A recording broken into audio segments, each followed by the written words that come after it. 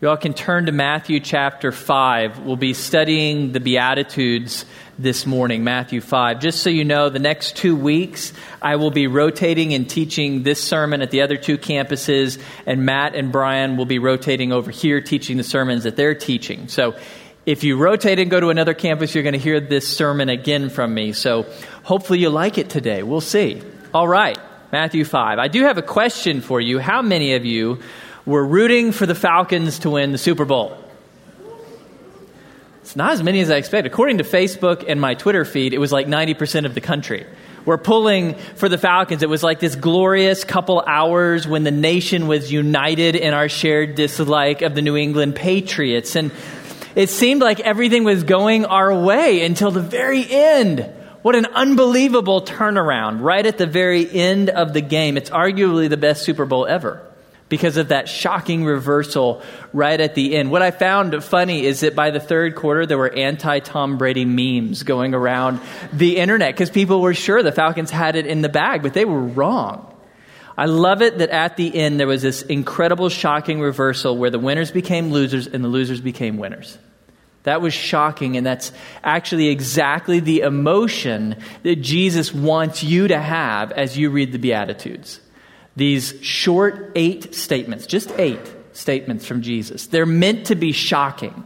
They're meant to be revolutionary. Actually, the problem for most of us is that we have read them so often, we've heard them since we've been kids, that they've lost that shocking effect on us. They just kind of wash over us. And so my goal this morning is to help you recover some of that shock that was meant in the Beatitudes, to see some of the revolutionary things that Jesus is saying in these 8 short statements. So let's start by reading them. Look at chapter 5 with me. Let's start in verse 1.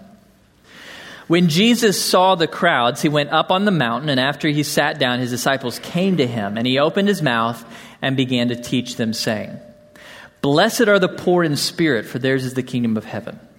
Blessed are those who mourn, for they shall be comforted. Blessed are the gentle, for they shall inherit the earth. Blessed are those who hunger and thirst for righteousness, for they shall be satisfied. Blessed are the merciful, for they shall receive mercy. Blessed are the pure in heart, for they shall see God. Blessed are the peacemakers, for they shall be called sons of God. Blessed are those who have been persecuted for the sake of righteousness, for theirs is the kingdom of heaven." Now, to start, we've got to define this word that's used over and over again at the beginning of each verse. Bless. That word is so overused these days. It has become its own obnoxious hashtag that people use when life is going well. So you're on a vacation at the beach, blessed. You buy a new handbag, blessed. You're hanging with your friends, blessed. You get a walk-in class, blessed. That's really annoying to me. I do not like how that word is used. And so I confess, I was a little disappointed this week when I studied that Greek term and came to realize that's exactly what it means. That hashtag is actually not far off of what this Greek word means. Here's the interesting thing going on with this word. It's the word in Greek, makarios. And makarios simply means any reason that someone has to be happy or to celebrate. Back in Jesus' day, it was not an overtly spiritual term. It was not referring specifically to God's blessings in your life. There was a distinct Greek word for that. That's not the word Jesus uses. This word that Jesus uses just means anyone who has something to celebrate. So the blessed person is the person who is privileged, or the person who everyone envies, everyone looks up to, everyone wants to be that kind of person. So this word blessed is actually interesting when you look at the ancient literature. This word was used very often in lists of blessing just like this one. Jesus isn't the only ancient speaker to give a beatitude, to list out the people who should be celebrating. This was a very common formula. Blessed or happy is he who blank. So that's not the radical part, that Jesus lists out people who have cause to be happy. The radical part is when you read all of those other lists outside the Bible and see who it is that they believed had reason to celebrate. According to those lists outside the Bible, who was blessed? Well, the wealthy, the healthy, the successful, the intelligent, parents with great kids, those people who were self-righteous in the sense they were very moral, upstanding citizens. Those are the people who the world says, you are blessed. You have reason to celebrate. The radical or shocking part of the Sermon on the Mount is not that Jesus says there are people who are blessed, but the kind of people that Jesus says have reason to celebrate. Jesus turns the values of the world upside down. The kinds of characteristics in life that the world says you have reason to be celebrate are the exact opposite of the characteristics that Jesus says you have reason to celebrate. So I want to walk you through these 8 revolutionary, radical characteristics that Jesus lists, that if you have them in your life, he is saying you can be happy. You can celebrate that you have these. So let's jump right into our list. Who is it, according to Jesus, who has reason to celebrate? Well, category number 1, those who are poor in spirit. We looked at this term last week. It was the exact opposite of the Pharisees' attitude. You remember the Pharisees? They were men in ancient Israel who were wealthy. They had so much time that they kept a long list of outward commands. And they kept that list so well that they'd convinced themselves they were actually righteous in God's sight. We call that self-righteousness. They believed they had already earned their way into God's kingdom. They didn't think they needed a Savior. They are the opposite of the poor in spirit. The poor in spirit are those who recognize they have not and cannot earn their way into God's kingdom. The poor in spirit are those who recognize that they desperately need a Savior. The poor in the spirit are those who, with G.K. Chesterton, would say, the problem with the universe is me. The problem of sin and evil is not out there, it's in here, in me. I need to be delivered from the sin in my own life. God, please save me. That's what it means to be poor in spirit. Now, here's the fascinating thing. Jesus taught a sermon very similar to this one. So here in Matthew, we call it the Sermon on the Mount. In Luke chapter 6, Jesus taught a similar sermon at a different place. It was kind of a plain where he taught.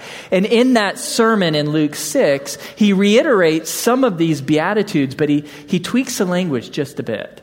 And so here's one of those, Luke chapter 6, verse 20. Blessed are you who are poor, for yours is the kingdom of heaven. Same beatitude, but now it's just the poor.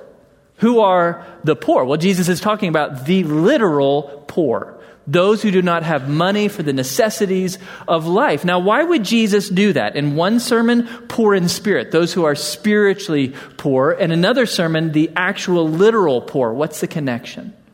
Well, both groups, the poor in spirit and the literal poor, are absolutely, desperately dependent on God. You see, if you were poor in the ancient world, there was no social safety net to lift you up. No Medicaid, no welfare, no food stamps. You were absolutely dependent on God's grace to get you through one more day. And so both the spiritually poor and the literally poor are humble before God. They're on their knees before God. God, save me. I cannot save myself. And Jesus says the person with that kind of attitude, who falls before God and says, save me, that person is blessed. That person has reason to celebrate, to be happy. Why? Because God has promised that's the kind of person who gets into the kingdom of heaven. Kingdom of heaven, we talked about that last week. It's the kingdom of God come to earth. Jesus was bringing God's kingdom to earth. Who would get in to God's kingdom when Jesus brought it? It's the poor in spirit, those who humble themselves before God and say, save me, I cannot save myself. God opens the doors of heaven. He opens the doors of his kingdom to everyone who is willing to lay down their self-righteousness and ask him to save them. Now, that's the good news we call the gospel. This incredible good news that is so different than every other religion. In every other religion, you are earning your way to heaven. In every other religion, you are keeping the rules or you are doing good things so that God will love you. You are earning your way into God's family. Christianity says, no, you will never be good enough to earn heaven. You will never do enough good to be worthy of joining God's family. So what does God do? He gives it to you for free. He gives you heaven. He gives you forgiveness. He gives you eternal life. He gives you membership in his family. And all you have to do is ask for it. Just fall down before God and say, God, I'm a sinner. I cannot save myself. Please deliver me. Please save me. The incredible news is that God saves us not because we're worthy of it, but because Jesus was worthy of it. That's what the cross is about. Jesus earned heaven for you. Jesus earned forgiveness for you when he died and rose from the dead. And now God offers that to you as an absolutely free gift. And all you have to say is, please, God, save me. So the poor, financially and in spirit, have reason to celebrate and rejoice because God honors their absolute desperate dependence. He will be their deliverer. Second group that Jesus says have reason to celebrate are those who mourn. We probably understand what mourning means. It's to weep, to grieve. The question is, what are these people mourning over? And it's kind of a debate that has divided commentators. I read some commentaries where these scholars said, well, this is the same thing going on in the first beatitude. It's people who are mourning over their sin. Other commentaries said, no, these are people who are mourning over all the tragedies in life, like death and sickness and pain and suffering and violence. Well, I actually think it's both. Julie laughs at me a lot. My answer to most biblical controversies is, if in doubt, it's both. Both things together. And that's what's going on here. Jesus is saying anyone who mourns for any reason in this life has reason to celebrate. Anyone who mourns, whether it's for a physical reason or a spiritual reason, because here's what's going on. When you are mourning, what are you doing? When you're weeping, when you're grieving. What you're doing is you are confessing that this world is not as it should be. You are saying to the universe, this is not the way it was supposed to be. Sin should not exist, but it does, and so I grieve over the sin I find in my life. Death should not exist, but it does, and so I grieve when a loved one dies. Sickness should not exist, but it does, and so I grieve when I get bad news from the doctor. When you mourn, you are confessing this world is not the way that it was supposed to be, and Jesus says that act of mourning is actually a blessing. You are proving that you have reason to celebrate. Why? Because you will be comforted, and that's pointing forward to when Jesus comes back.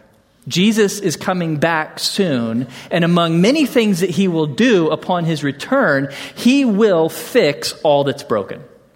All the stuff that you weep over, whether it's sin, evil, violence, sickness, pain, death, all of that stuff will be eliminated when Jesus comes back. And so we who mourn, we will celebrate when Jesus comes back. But those who don't mourn will not celebrate. Why? Well, because the people who don't mourn over brokenness in their life or in the lives of other people, those are the Pharisees. They don't mourn over the sin in their lives because they don't think they have any. They don't mourn over the pain in other people's lives because why would I care about other people?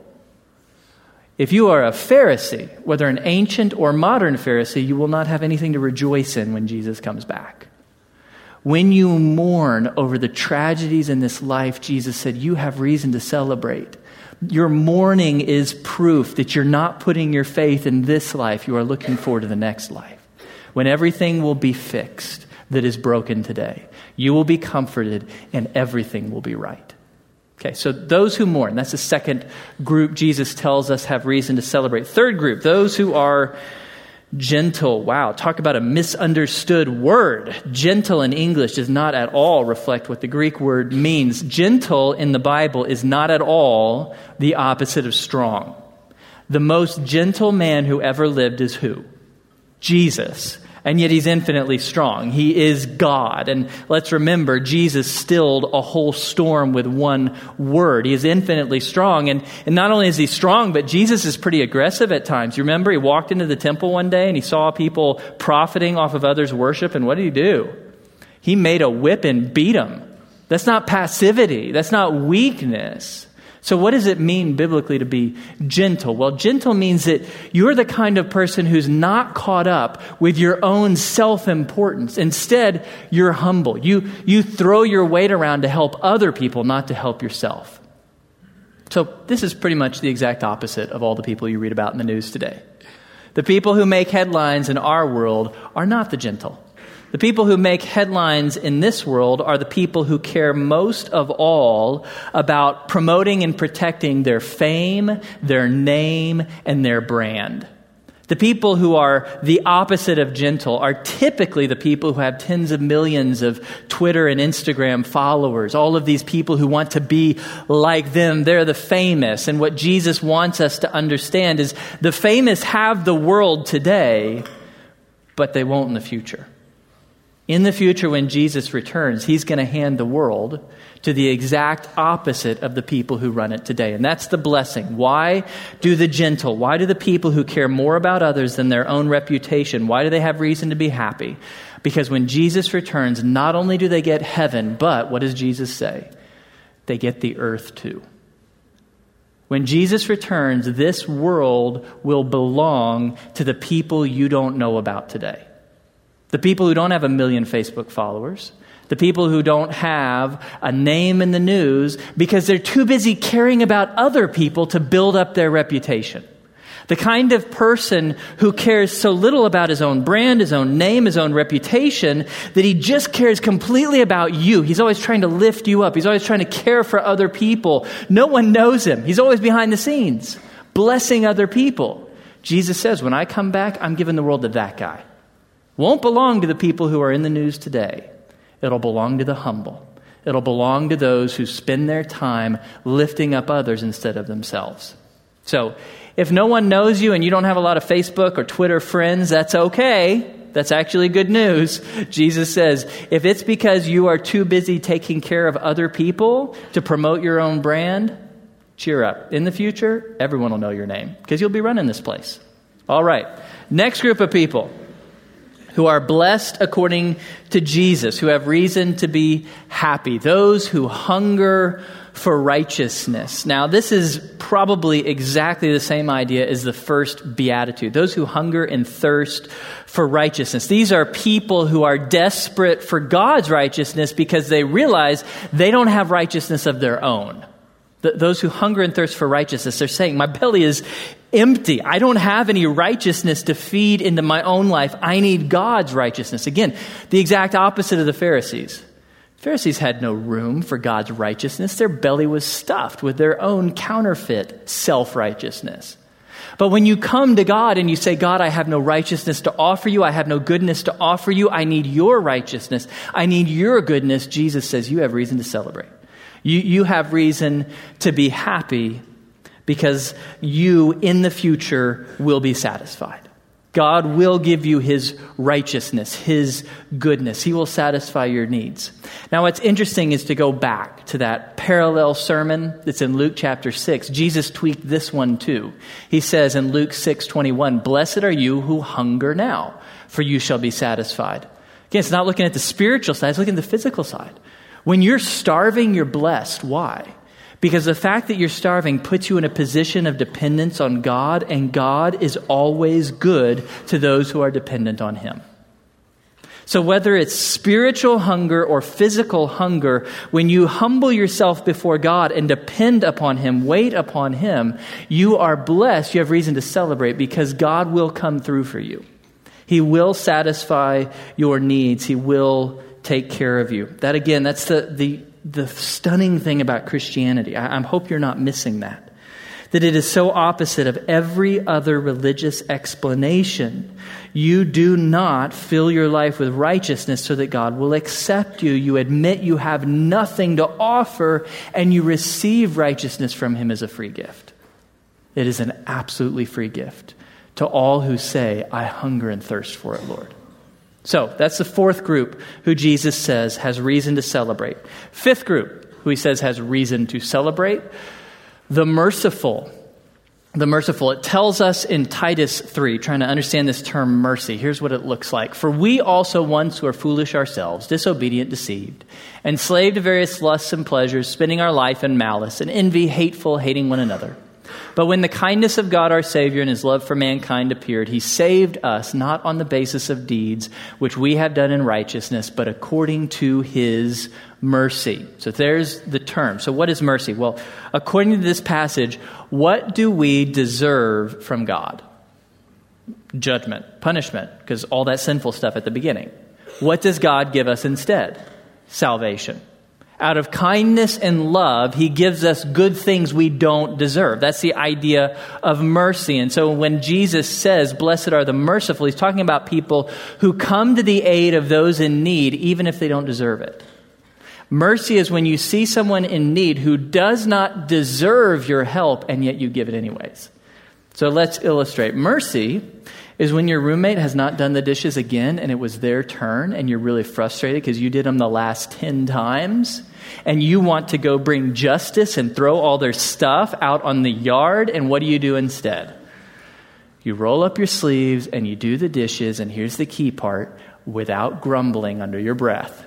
You do it out of love for them. That's mercy.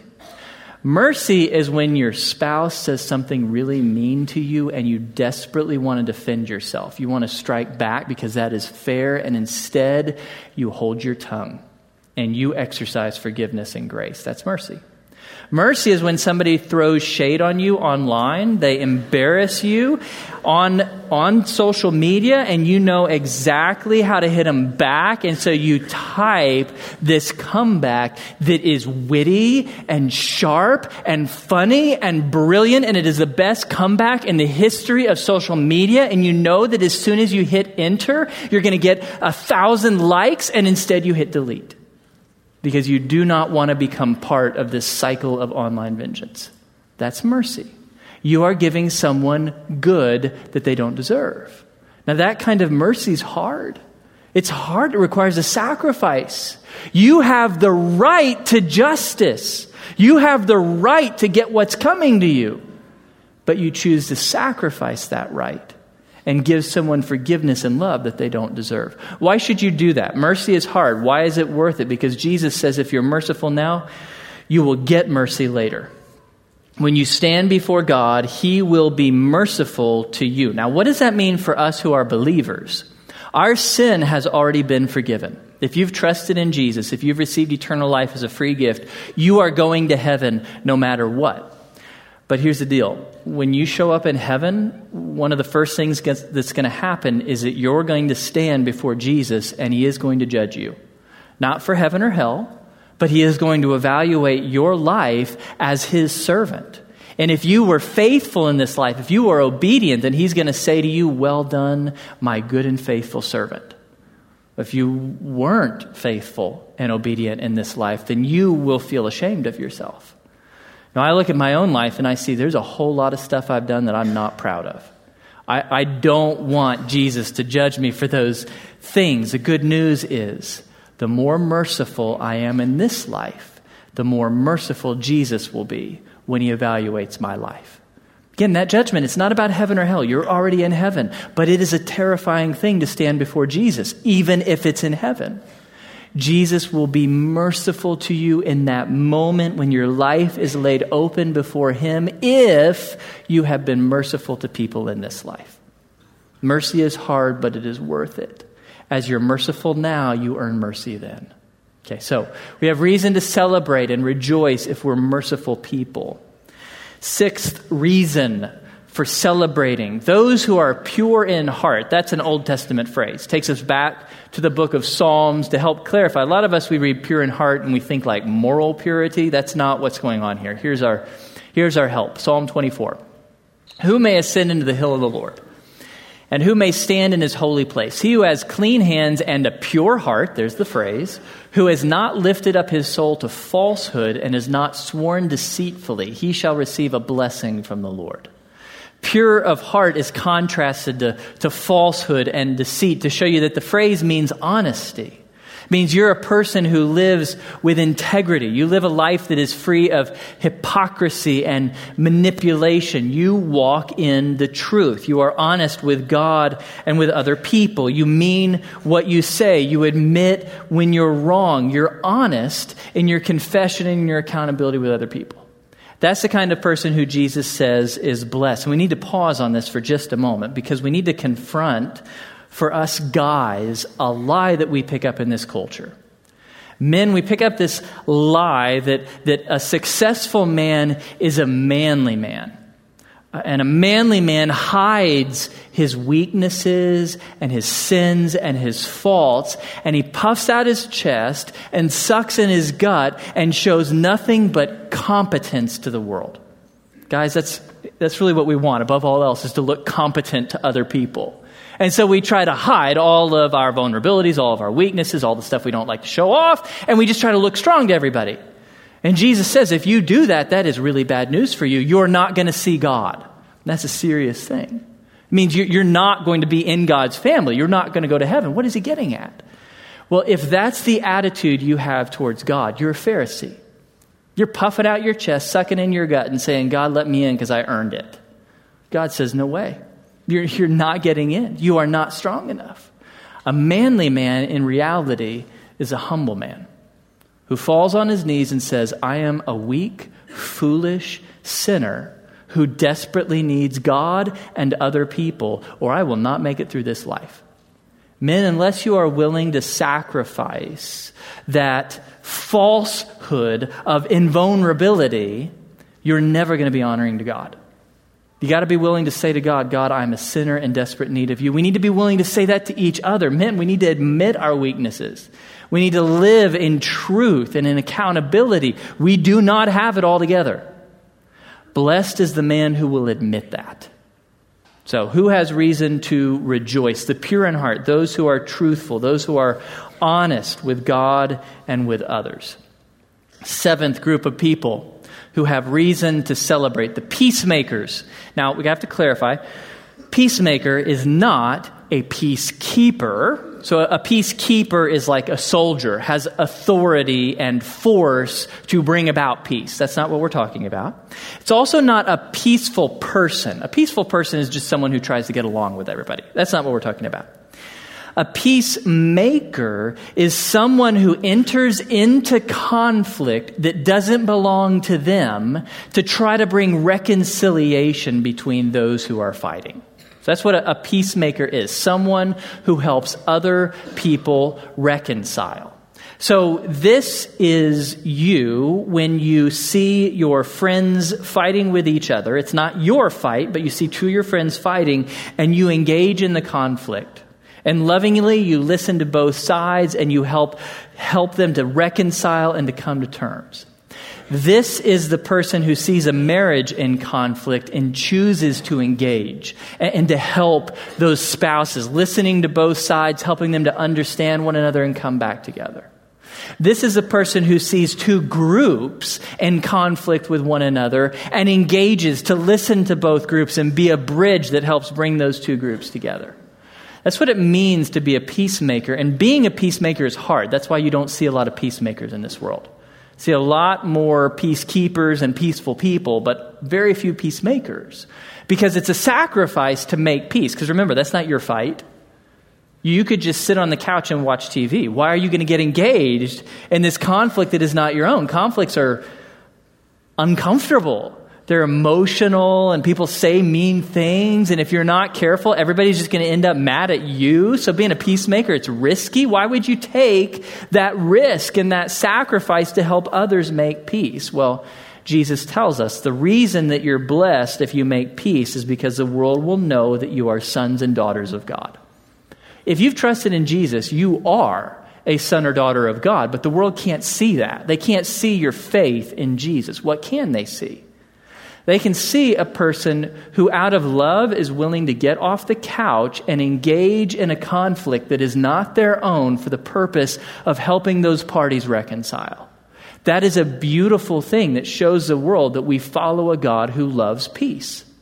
That's why, for example, it is so beautiful when Christians get engaged in racial and ethnic reconciliation.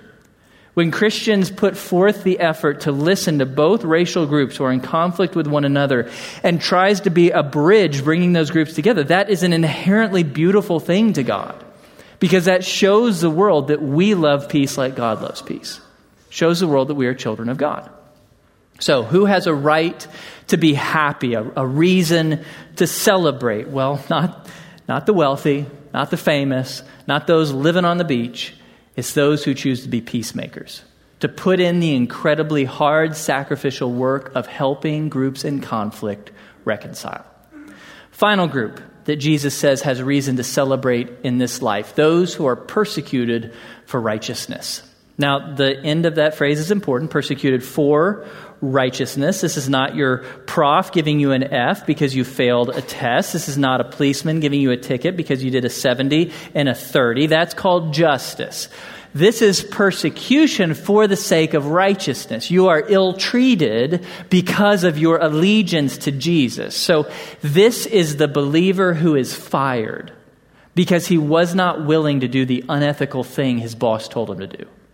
This is the believer who's a professor who is denied tenure because she made a public profession of faith in Jesus. This is the high schooler who is ridiculed because he's not willing to sleep around like all the rest of his friends. This is the man or woman who pays a price for following Jesus. He or she is blessed. They have reason to celebrate. Why? Well, Jesus says, because the kingdom of heaven belongs to you. Now, at first glance, that could confuse us. Because in verse 3, Jesus said the kingdom of heaven belongs to those who are poor in spirit, those who trust in Jesus. Is he now adding a condition? You also have to suffer well for your faith. Well, no. The answer is found in the next couple verses. Look at verse 11. Blessed are you when people insult you and persecute you and falsely say all kinds of evil against you because of me. Rejoice and be glad, for your reward in heaven is great. For in the same way they persecuted the prophets who were before you. If you are persecuted in this life because of your faithfulness to Jesus, what Jesus is saying, you have reason to celebrate, because not only are you getting into heaven, which came through faith alone, but when you get there, you will be rewarded by Jesus. Now, one of the most common questions I'm asked after a sermon is, what will the reward be? And I don't know. The Bible doesn't tell us. What the Bible says is that everybody in the New Testament who talks about these rewards says that the rewards are so great that they make all of the pain and suffering of this life seem like nothing. The rewards you will have in heaven for faithfulness to Jesus in this life trump all of the pain and suffering you will have now. It's worth it to live for those rewards. So when people persecute you for your faith, you can say, I'm blessed in this.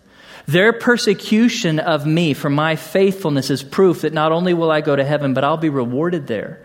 Like the great men and women of the Bible who were persecuted for their faith. Men like Isaiah, Daniel, Paul, Peter. You're going to be in good company in heaven, receiving reward from Jesus when you're persecuted in this life. Okay, let's draw all this together. Let's summarize. What is Jesus doing with these 8 statements, these beatitudes, this list of blessings? Well, what he's doing is he's turning the world upside down. He is telling you that a great reversal is coming in this world. There is a day coming when Jesus returns and he flips the world upside down. And everything that's valued now will not be valued then. And everything that's not valued now will be valued then. So what does the world value now? Well, fame, wealth, beauty, talent, intelligence, power.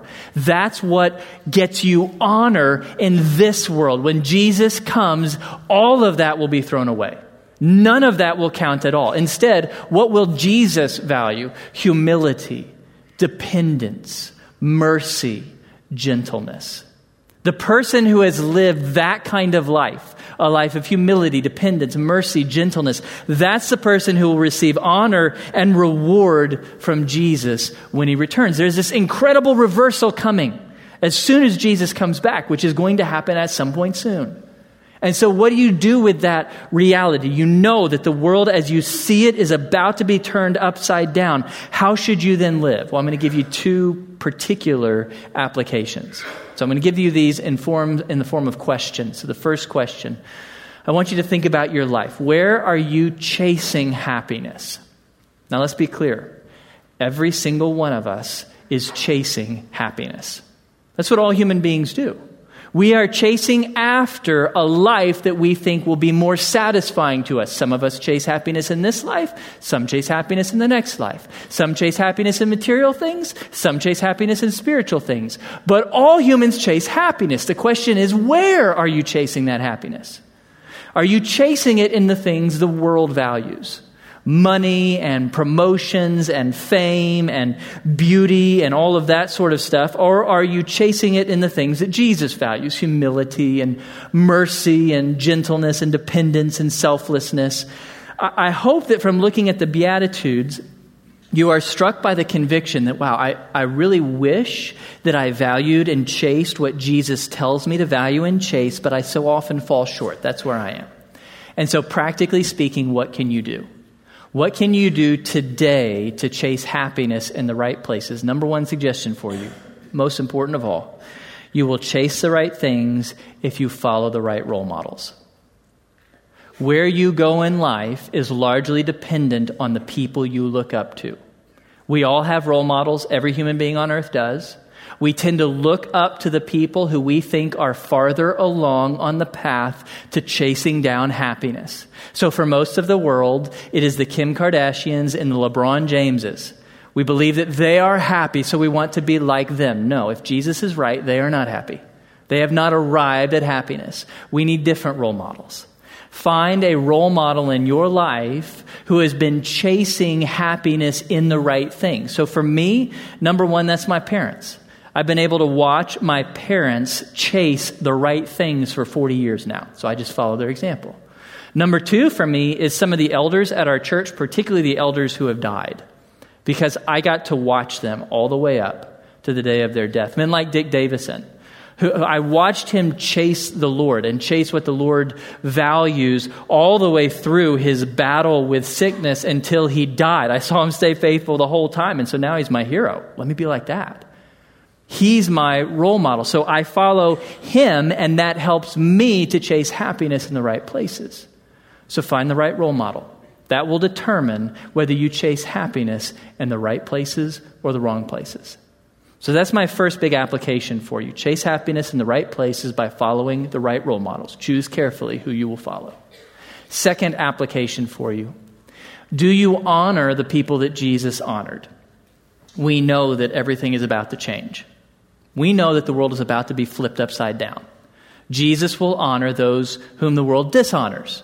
And so with that knowledge in mind, that inspires us and it challenges us to begin today honoring the kind of people that Jesus will honor then. Okay, so who is that? Who should we be honoring and blessing with our lives? Well, according to the Beatitudes, it's the poor, the desperate, the neglected, and the sinners. Those are the people whom you should give honor and blessing to, the kind of people that Jesus blesses in the Beatitudes. So let me give you some specific examples. I'm going to challenge you to roll up your sleeves and to find someone who this describes, the poor, the desperate, the neglected, the sinners, who you can bless, who you can be the hands and feet of Jesus to that person. So just a few examples. We could make a massive list, but I'll just give you 4 examples. Number one, if you want to honor the people that Jesus honors, one possibility would be honor the unborn. Because there is no group on earth who is more desperate than them. They cannot live on their own. And so I would encourage you, if that's the group you want to honor, do what you can to promote life. Do what you can to resist abortion. Do what you can to care for those who have unplanned pregnancies. Do what you can, even for those who have had an abortion in the past, be loving to them. That will actually help more people to respond differently when they have an unplanned pregnancy. Do what you can to protect the unborn, because that's the kind of person whom Jesus honors in the Beatitudes. They are desperately dependent and in need. A second example would be refugees. There's a lot in the news about refugees. I'm not going to talk about the executive order today. Instead, I'm going to talk about our responsibility to the refugees who do come into this country.